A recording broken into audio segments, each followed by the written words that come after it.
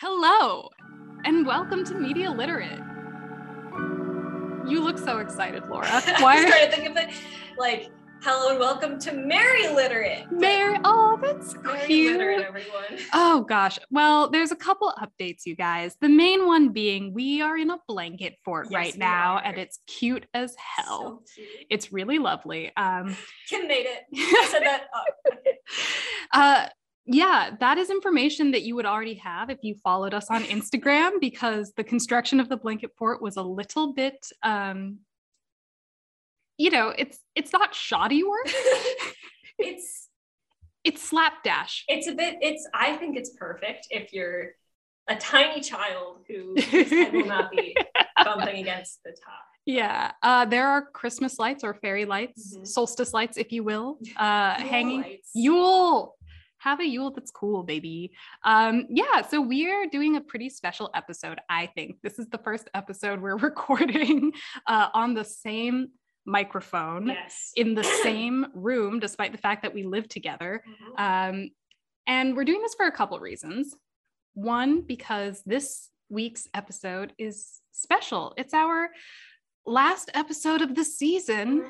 And it's also, as a result, gonna be a fun, more improvised. I'm saying this because I'm not going to have anyone edit this. Like, no one on the editing team is on this one, right? I don't know. I hope not, because this is also our third attempt to record for the podcast with alcohol, and none of the others have gone through. So Laura and I are sharing a glass of. Can we clink? I think we can. Hold on. Wait. That was so loud. Okay, well, I hope that we didn't deafen you there, but that's our situation. I did spill the first glass. And so I've talked a little bit about how this episode is special. Mainly, it is an extended canon fodder episode, would you say? Yes, but a different sort of canon fodder episode. What kind of canon are we dealing with today, Laura? Kim, it's the Christmas canon, but not like the actual Christmas canon, because I don't know about you, but I actually haven't seen most Christmas canon movies. Oh yeah, no. I watched what is it? Miracle on 131st Street, the original one, not with the Matilda girl. Street, that one. That movie is, I think, probably very heartwarming and good, but also so ridiculous in an old-timey way, where this woman, first of all, it's my least favorite plot besides a Bad Dad movie, which is a woman who is too professional. Oh, but that's so in the proper like Christmas spirit. Fucking hate it. It's like, just let this woman do her fucking job. So it's this mom, and everyone's mad at her because like she doesn't spend enough time with her kid. She has a nanny, but when she gets home one day, she's like, "Where's our daughter?" I guess my daughter. The nanny doesn't like co-parent, whatever. And that's a good point. Takes a village. The daughter is randomly in the apartment of a strange man in their building. Good old olden days. She's literally disappeared into this man's apartment, and she won't stop going there. And that is how the like romance plot begins. And it's like, don't let young girls into the kid is 5 years old, and she's just in his apartment and has a caretaker at home. Anyways, I'm a bit of a Grinch when it comes to many of the classic Christmas canons. I don't know why, but me too. I think that like Laura, you're such a Grinch. This isn't surprising at all. Well, for me, my like Christmas media has mostly been non-movie stuff, like in my childhood. Like I read the Grinch book. I had a couple of American Girl like complete collections. And so I would read, I think I had Kit and Addie, and I would read their like Christmas books every year. I watch all the Doctor Who specials because I didn't have friends in high school. All my friends watch Doctor Who, but maybe that's why I always felt a bit on the outside. Wow. We're gonna go places. No, I think it's gonna be great. I feel you. My mom's major Christmas thing that she took out every year was a cassette tape by a band, an a cappella group called Take Six. And that's such an a cappella group name. Yeah, I assume there's 6 of them. It is like a 90s I am 100% certain all Black a cappella, like jazz, like, but jazzy, almost like bebop jazz, but all a cappella. There's a lot of scat that happens. Yeah. There's a lot of like it does the thing where they go up a couple octaves, and it's covers of I wonder if we can get Silent Night by Take Six for this episode. We might, the episode could probably get flagged, but Take Six isn't looking for fucking copyright infringement. They're not like, I'm sure they'd be happy to know that we're spreading the good word. They should be so lucky. But yeah, it's a very 90s a cappella, like too jazzy for this white Mainer woman. And that's why she loved it too. Oh. Yeah. So more specifically, Christmas canon. Yes. We are going to go through, I believe, our top 3 Christmas movies. I have an honorable mention. I have a few. Okay, so it's not really, the format is already crumbling. As it has done in the past with this podcast. That's fine. What is your, okay, I think we haven't actually established this. Usually we do pre-podcast, like pre-production meetings. We did not prepare for this, beyond you making the blanket. Yeah, the blanket fort is excellent. Thank you. I'm really happy about it. I spilled my first glass of eggnog. Again, you would know this if you followed us on Instagram. Media Literate Podcast. Media Literate Podcast. Also, if you are on Apple Podcasts, subscribe. If you listen to podcasts on Spotify, you can follow us and you'll be updated. Can I just say, I love the seamless transition from like truthful like anecdote to like plug. I think that we've really come a long way in our hosting capacities. I think we have too. I also believe that it is a little bit to do with the fact that after I spilled the first glass of eggnog, I had to make another one with vodka, which is not as good as rum. And I poured it a little heavier than I meant to. And so that's also definitely contributing. We are going, I think we should do like a top 3 in order of preference. Or like least to most favorite. So your top 3 or your third, then I'll go third, second, etc. Is this fun? Okay. It's fun for me. I'm enjoying it. I hope you guys are too. When you do honorable mentions, is that between second and first? That's usually what happens. Oh, okay, cool. I was going to start with that, but I really like that idea. That's what they do. What's that on YouTube? Channel where they always do countdowns to things. Oh, it's oh god, Watch Mojo. Watch Mojo. It's so terrible. The Watch Mojo formula. That's where I aspire to be in my content journey. Okay. What is your number 3 Christmas movie? This I think is actually canon, sort of. It is Mickey's Christmas Carol. It is the only Christmas Carol that I endorse. Not the Muppets? I haven't seen it. Okay. Endorse, I mean, have seen. I saw the one with Patrick Stewart, but surprisingly it's bad. And I read the book and it fucking sucks. Fuck you, Dickens. Too many words. Is it a full-length novel? It's like a shortish. It's longer than a novella. It's a novel. God damn it. A lot of words. But Mickey's Christmas Carol is nice. Roger Ebert and that guy he was friends with, Siskel, George Siskel, they gave it 2 thumbs down. I looked this up, which is just hilarious to me. And the reason it's in 3rd place and not higher, there's a line from the book where like a bunch of like some like people collecting for charity come around to Scrooge's place and they're like, we're collecting for charity and if like we need to feed the hungry, otherwise they'll die. And he says, well, if they're gonna die, let them do it and thus decrease the surplus population. And that line unfortunately did not make it into Mickey's Christmas Carol. And I find that disappointing. Wait, is Mickey's Christmas Carol with Scrooge McDuck? Scrooge McDuck, yeah. So is that the introduction of Scrooge McDuck? No idea. Because his name is Scrooge. Yeah, it fits. Oh my gosh. If Scrooge McDuck had said, let them die and thus decrease the surface population, that would have been the most metal thing ever. So you're saying that the reason why Mickey's Christmas Carol is at the bottom of your top 3 is because there's not more mention of eugenics? No. Let the poor die. But it would be like bolder if they'd gone for it. It looks a bit cowardly. Okay.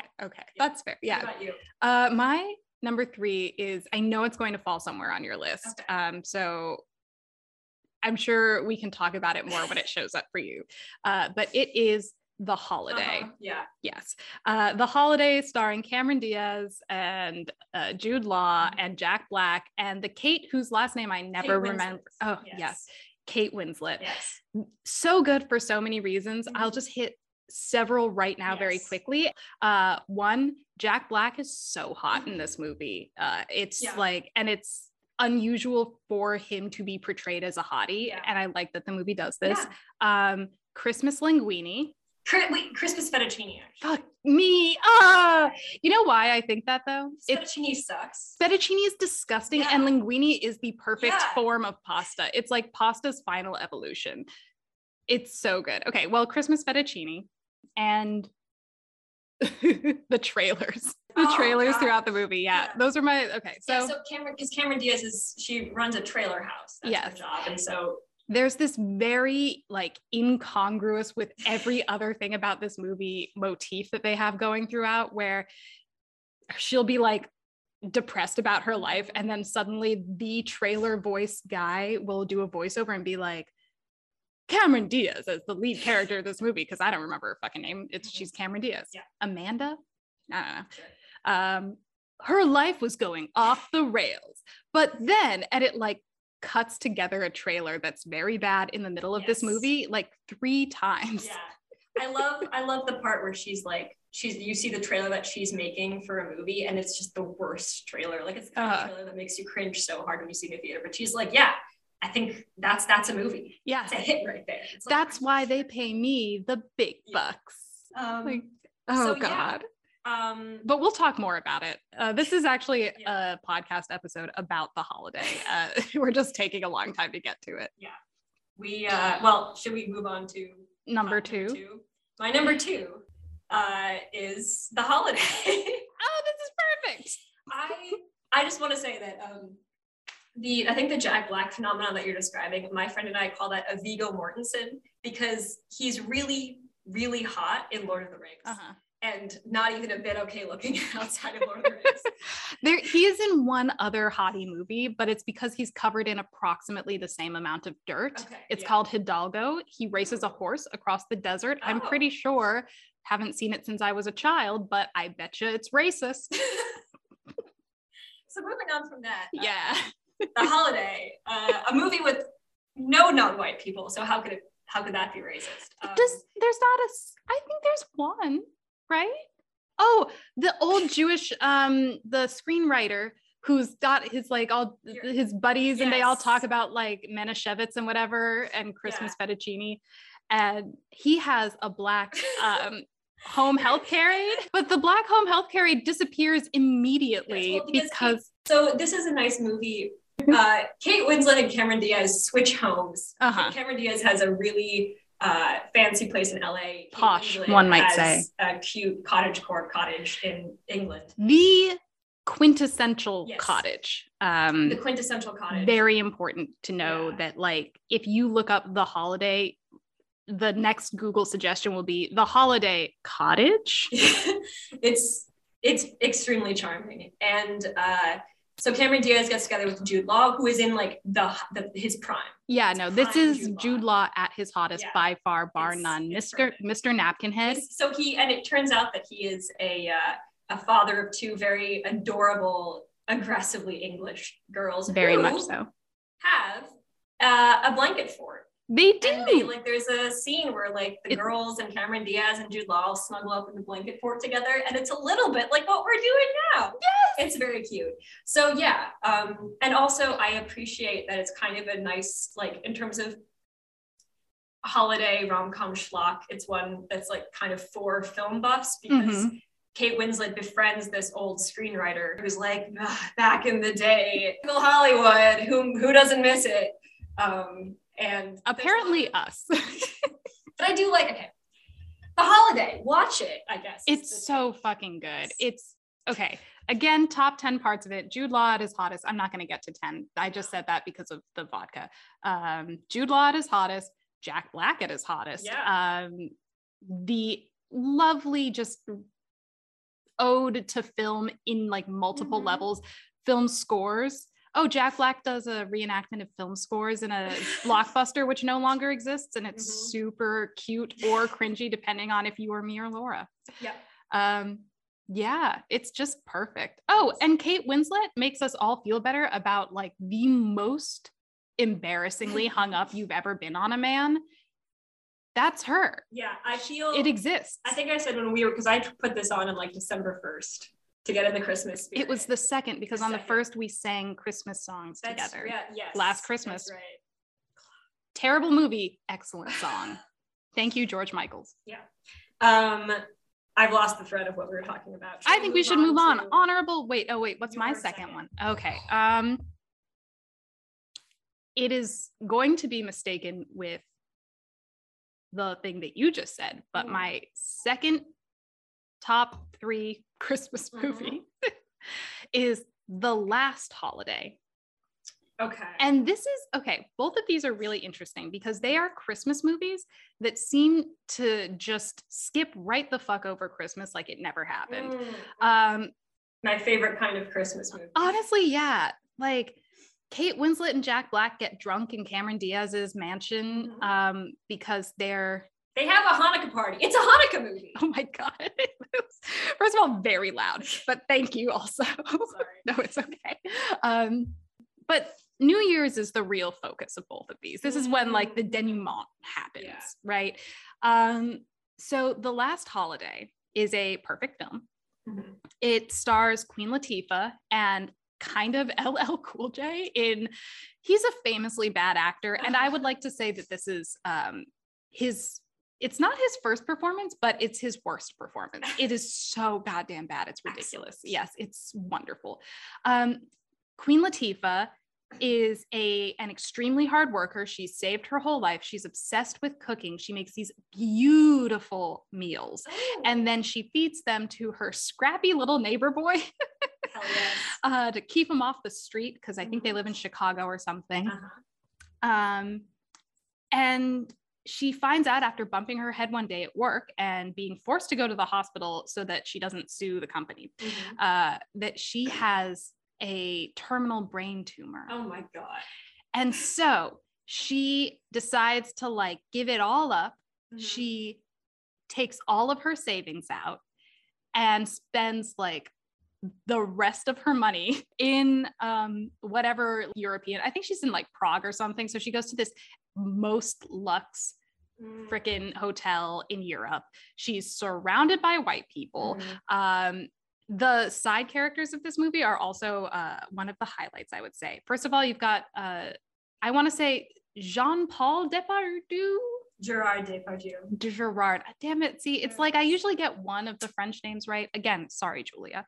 He plays the like aggressive chef of this establishment who's like lost his passion because all the people, they always change his menu. And she shows up day one and is like, I want to order all the specials. And she orders and eats all the specials. There is the guy from Leverage or the guy not from Leverage. He either is or looks exactly like that guy. He plays the CEO of the Walmart adjacent company that she's worked at for like 2 decades, biding her time and spending her money. And he's just the biggest goddamn asshole. Wait, I'm gonna look at a picture of this person. Yeah, guy from or not from Leverage. He's in it and he's having an affair with his administrative assistant who somehow, she's definitely more than a secretary, but not much more than a secretary. Queen Latifah helps her like realize that she's underselling herself and that she deserves more than being this guy's side piece. There's a really mean German looking employee of the hotel. Basically, Giancarlo Esposito's in it, and he plays a senator who is hot and tries to get with Queen Latifah, but he was supposed to come to her church's Christmas like mass or whatever. But they were like, he has a lot of very important work to do. Turns out he's at this fucking hotel. And so Queen Latifah's like, I don't think so, Giancarlo Esposito. I'm going to wait for LL Cool J to come and explain to me how I am not, in fact, dying of cancer, which should be... She's not? Wait. Can you just tell me which one is the one from Leverage? Timothy Hutton. Oh, that guy. Yeah, that guy. Sorry. Let's continue. Quite. So she's not dying. She's not dying, which should be worse because she spent all of her money. All of her money. Somehow it's okay. I think she's made a lot of rich friends at this point. Right. She stops. LL Cool J is a doctor. No, he also works at the Walmart adjacent place. Maybe it's like a Macy's. Find out that she wasn't dying. There is a very problematic caricature of an Indian doctor who is very nervous about giving this sort of information, and he has a mental breakdown when he realizes that the CAT scan machine is broken. Anyways, it's a perfect film. It's got some of the best food porn. It's got some of the best. There's like a Pretty Woman moment where Queen Latifah goes into a I don't know, fancy store. It's one of my favorite lines in cinema. She walks in and these two like European looking women are like, huh? And instead of doing the Pretty Woman thing, they just fucking get with it, which is great. And so Queen Latifah walks in and she looks at them and she says, "Make me international." And it's so hot. And this movie is amazing. Is that on the poster? Is that what, like, with the dress? That's the dress that she wears. She's wearing a lovely, like, flowing red dress. To make this a little bit more intimate for the holiday moment, I will say this movie got me through like one of my worst days in 2020. I had to move out of my apartment like 2 days later. I was at the point with my ex where we were like, okay, we're going to break up now because you're going across the country. My grandma had just passed away and it was during the in Jamaica, so I couldn't go to her funeral, and the George Floyd protests were happening and we had already gotten rid of our couch. And similarly, we sat on this comforter that is now making the blanket fort that we're in now. And my ex and I were just like, let's watch a nice movie. Aww. And The Holiday is one of those perfect, like... Last Holiday. The Last Holiday, thank you, is one of those perfect feel-good movies that is also like 100% wholesome and not about white people. Oh, it's okay. So wonderful. Where is it? I mean... you can watch it on, I want to say, Hulu or something. Or something, yeah. Do it, you guys. It's incredible. That was a lot, but it's so worth it. Wow, I'm so excited to hear your number one. Like, if that's the number two. Oh my gosh, yeah. Okay. It should probably be more of an honorable mention, but I simply can't let it be. By the way, honorable mentions. So my honorable mention is all of the Harry Potter movies. Okay. Because it's one of those things where Christmas is, I was about to say Christmas is more about the stories we tell, but then I realized I heard myself saying it and thought about how whenever I hear people doing that, I think of the Tyrion speech from Game of Thrones. You actually ranted about that not 2 days ago for an extended period. So I don't want to say that, but at the same time, Christmas is about the stories we tell. So and who has the best story? Neville Longbottom. Bran the Broken. So, just Harry Potter. Oh God. I just inhaled. Taking a giant sip of eggnog. I just inhaled a lot of the nutmeg that was sitting on top. Okay. Continue. Okay. Well, it harkens back to a time. I feel stupid saying that. It harkens back to a time when we didn't have streaming, because I think the reason that Harry Potter is associated with Christmas for so many people is that like ABC Family that was part of their Christmas programming for so many years until I don't know what happened, but they became Freeform. That might have been that change, or when ABC Family was bought by Disney or whatever, I don't know, but like so it's like you're in a world where you're too lazy to go to the Blockbuster or whatever and get the DVD, you wait till Christmas and then you watch all of them.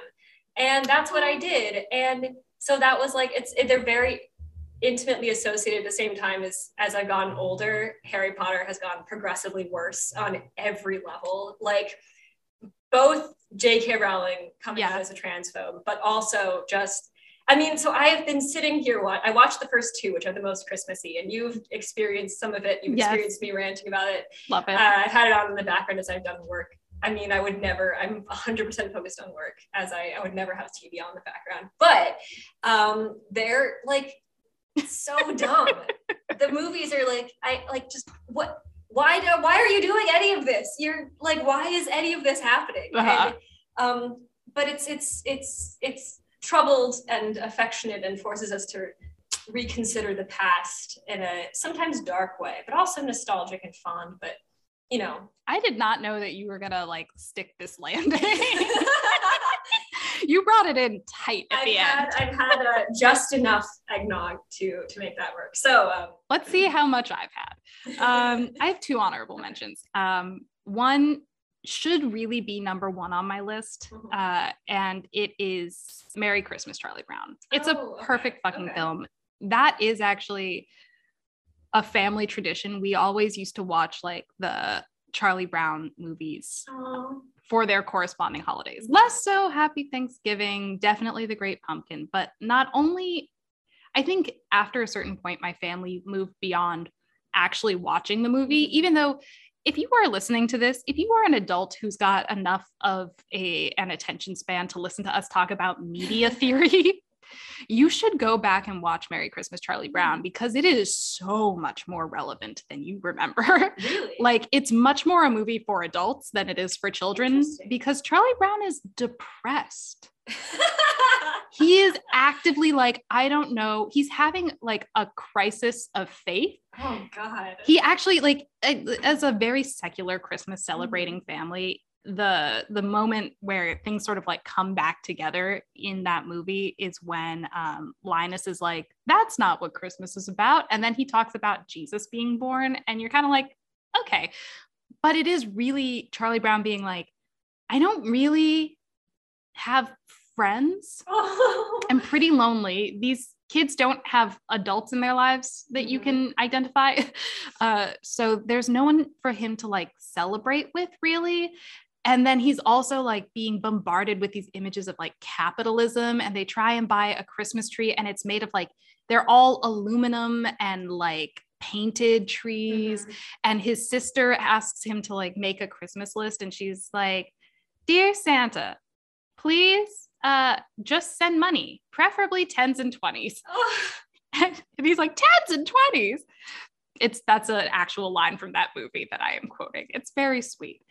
So yeah, watch Merry Christmas, Charlie Brown. It's much more like how you feel right now than you expect. I feel like it was good that I didn't watch that as a child, because it would have been a bit too on the nose, a little too hard. But I will say on that, I walked past Trader Joe's a couple of times and noticed that they had, so like that's presumably where we all know the image of like the Charlie Brown Christmas tree. Yeah. Trader Joe's was like selling those. Like you could buy a Charlie Brown Christmas tree from Trader Joe's. Wait, hold on. Do you mean like the individual, like the 3 branches? It's like just a sad little droopy thing with a single bauble on the end of it. Really? Oh no. Trader Joe's.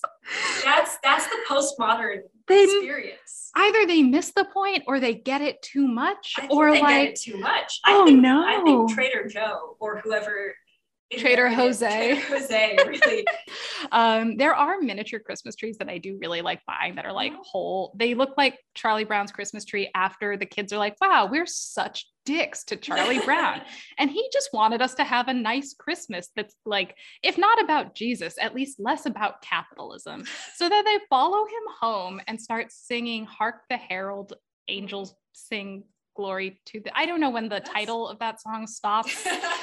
And it's the lyrics start. But then they like redecorate his Christmas tree, and they make it like, just through their collective love, it gains several more branches. Oh my God. And is like really the power of Jesus?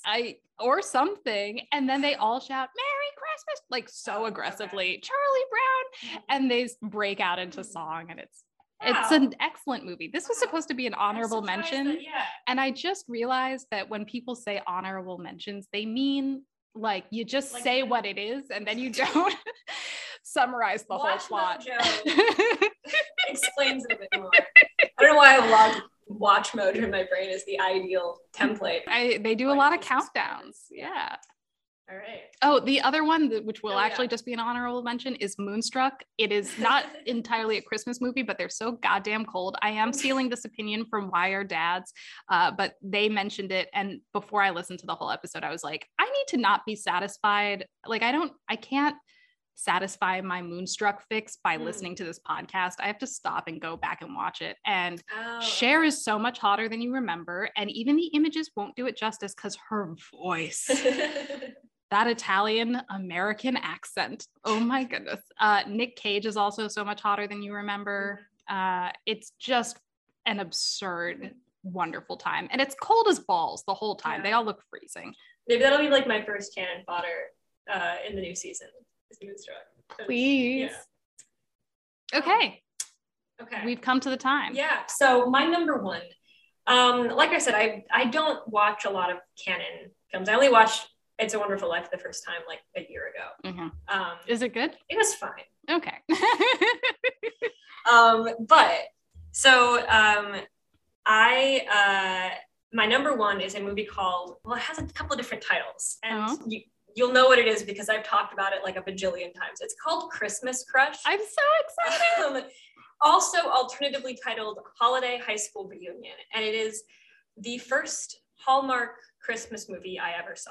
This was in an era, I think 2015 or 2016, 2015, a little bit before the big Hallmark Christmas movie boom, when they were just doing it and nobody noticed. And my best friend from high school was like, watch this horrible movie.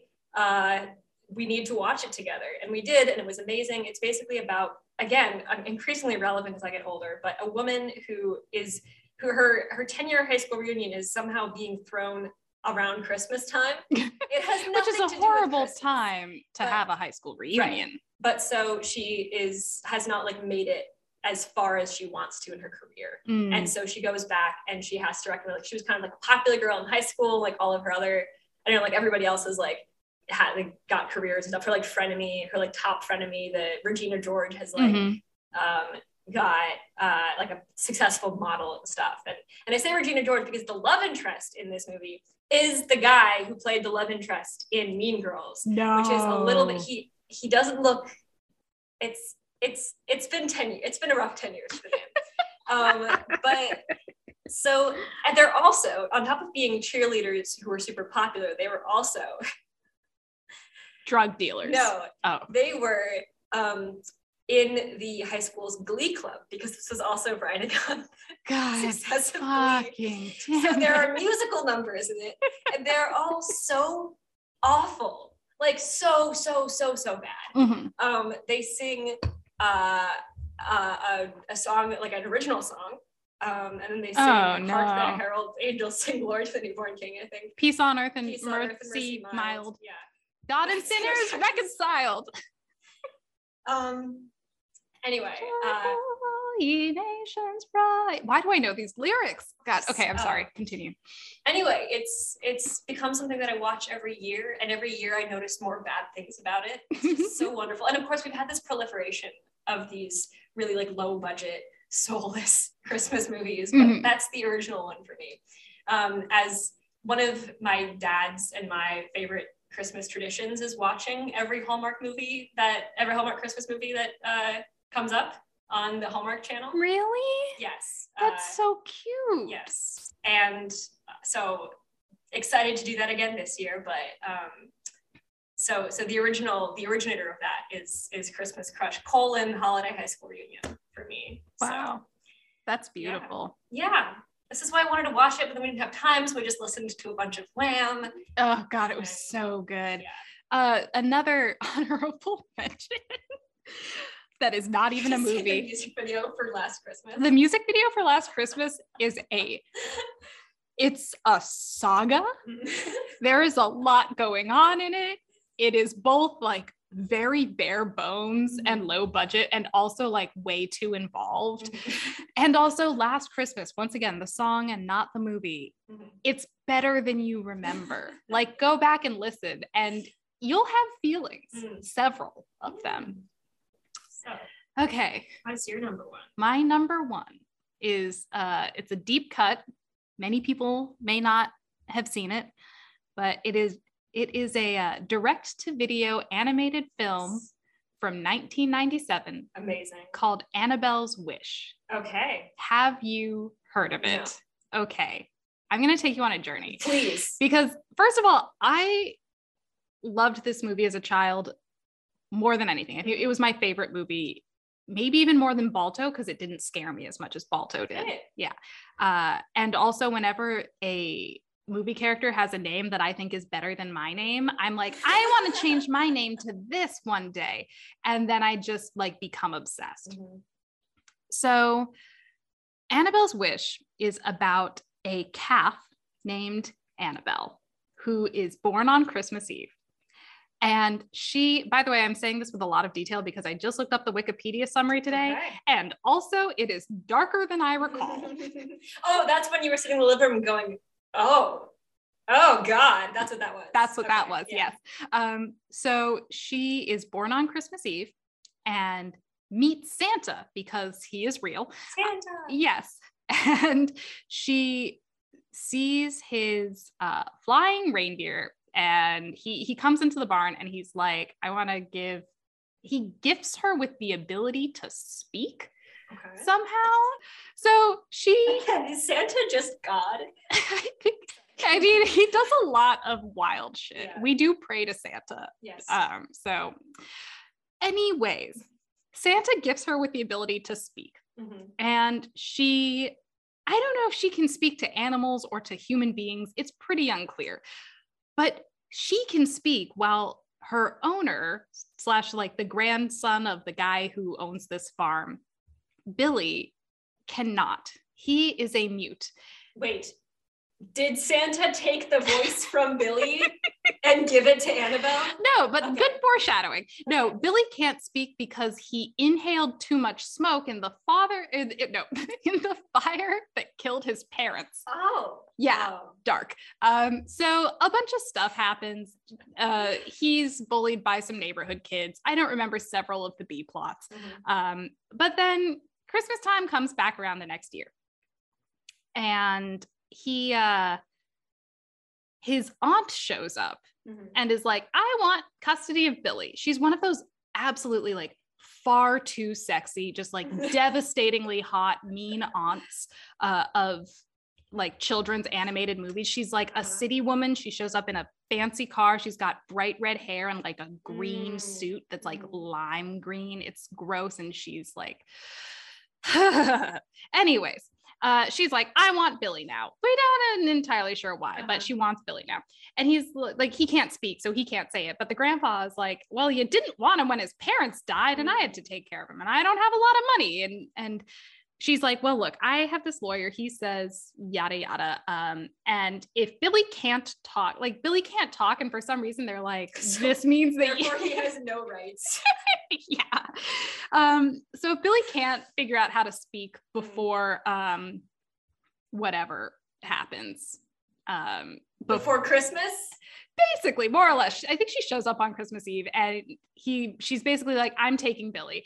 And the farm animals, who I think can all communicate somehow, push her car into like a ditch so that they can't leave. So she can't take Billy yet.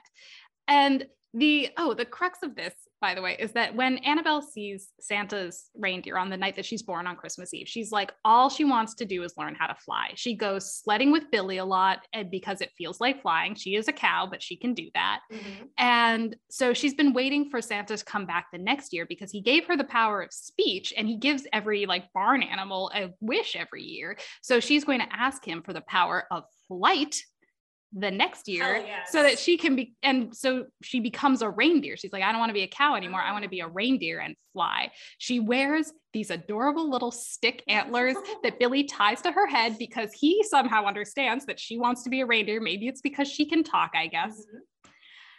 So the barn animals distract the lady from taking, she can't use her car. They have to wait for the mechanic. Billy can't talk, so he can't be like, no, I want to stay here with my grandfather, even though he definitely can through many other options. And Santa shows up that night, and Annabelle is like, hey, I really wanted to wish for the power of flight and to become a reindeer so I could fly. But instead, I want you to give my speaking powers to Billy. Oh. And so Billy wakes up the next morning and he can talk after he opens like a specific present from Santa or whatever. I don't know. And that like takes away Annabelle's ability to talk. Aww. And then several years later, like I want to say at least a decade, probably two, Billy is married to his like childhood girl crush, who's one of the like backup characters. And Annabelle is their cow still. And he wakes up one Christmas Eve and looks outside, and there are cow tracks leading away from the barn. And Annabelle is real old at this point, and she's basically walked off to die, as animals do. You know, they're like, I'm going to die. I don't want to be around like all this shit. So she's walking away, and she's about to die of old age or whatever, because she's lived a nice cow life. And Santa Claus shows up with his reindeer, and he's like, hey, Billy, do you know what this cow did for you? Annabelle, you're such a good girl, yada, yada. And then he turns her into a reindeer, and she flies away with Santa Claus. And it's a perfect film. Did she get to speak? I think she can talk once he turns her into a reindeer, maybe? Reindeers can famously speak. Yeah. But she says bye to Billy and flies off. Anyways, it was my favorite movie as a child, and that's why it's number one. Completely valid. I still like other movies better than it by a lot, but good Lord, I just love, it is. It doesn't matter which movies I like more. This is the number one Christmas movie. I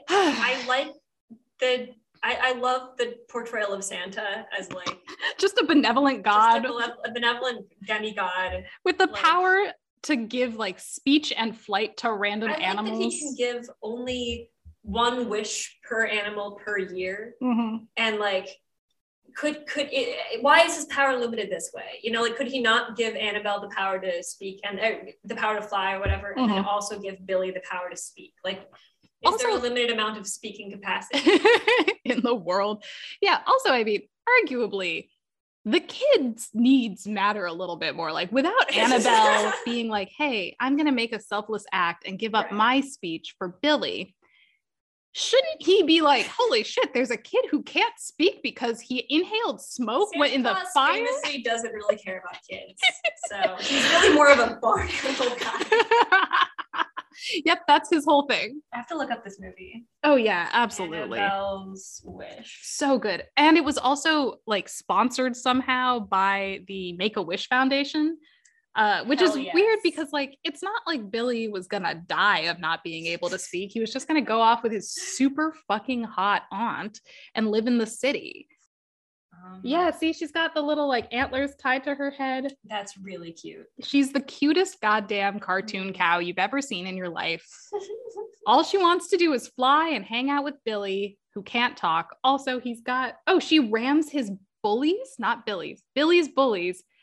Because they're making fun of him. And so the cow like runs up and knocks them on their asses, which is dangerous. Calves are very large. They are not small animals. As babies, they could definitely like have done some serious damage to those shitty kids. Yeah, well, you know, it's one of those, like it's deserved. Yeah, Cloris Leachman is in it. I don't remember. That's the I think that's the mean sexy aunt. Oh God, yeah. The haunt. No. Well, we should stop. We should stop talking because I would love to sit under this blanket fort with the quilt progressively fucking up my hair more. But you know, I think this has been a very successful extended canon fodder episode. Thank you. Me too. You're welcome. This is why we don't drink and do this podcast. Yeah. It always seems fun. And then everybody have a Merry Literate. That sounds like somebody's name. Wait, hold on. This is actually a really big deal because this is about a year from when we started this podcast with the whole cohort. Yeah. Y'all don't know if you started listening recently, but this used to be a much different show. Yeah. And we, despite being in grad school and also like mutually dying for the last several weeks, have managed to keep it going with a lot of help from a lot of really, really awesome people who you don't hear every episode, but who fucking rock our socks. Yeah. Both of us wearing Christmas themed socks at the moment. Should we name them? Should we try to list them all? I feel like it's gonna be awkward if we leave somebody out. We will leave someone out, and it will be awkward. So the production team and the post-production team and everyone who's been a guest on the podcast, their names are in the credits of this show. They are awesome, and they will forgive us for not trying to drunkenly go through the list of their names. Laura is fine. I really miss that vodka. So for a second, I thought you said I really miss porn. I think I'm not fine. All right, Merry Christmas, you guys. Merry Literate.